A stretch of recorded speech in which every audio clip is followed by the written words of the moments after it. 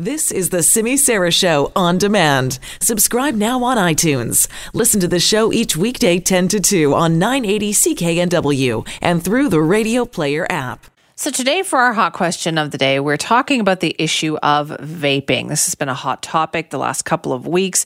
We've been hearing about how in the United States, they've had hundreds of cases now of these serious lung illnesses. And the common denominator among those cases is that vaping was involved here. They've had at least 6 deaths reported.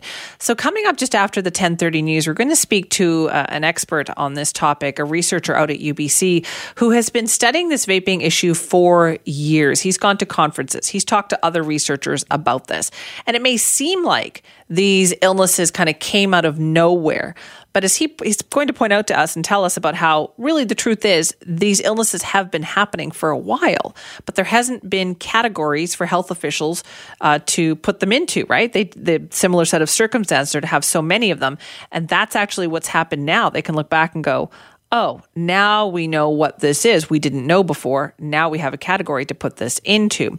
So all of this attention being paid to this has resulted now in U.S. President Donald Trump saying that he intends to ban flavored vaping, like flavored e-cigarettes, as a step towards trying to combat what is happening with all these health issues there.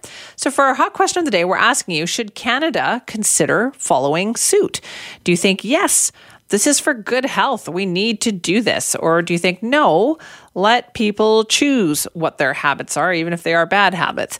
So go to Simi Sara 980 or at CKNW on Twitter to cast your vote on this. You can email me, simi@cknw.com. and use our buzzline 604-331-2899.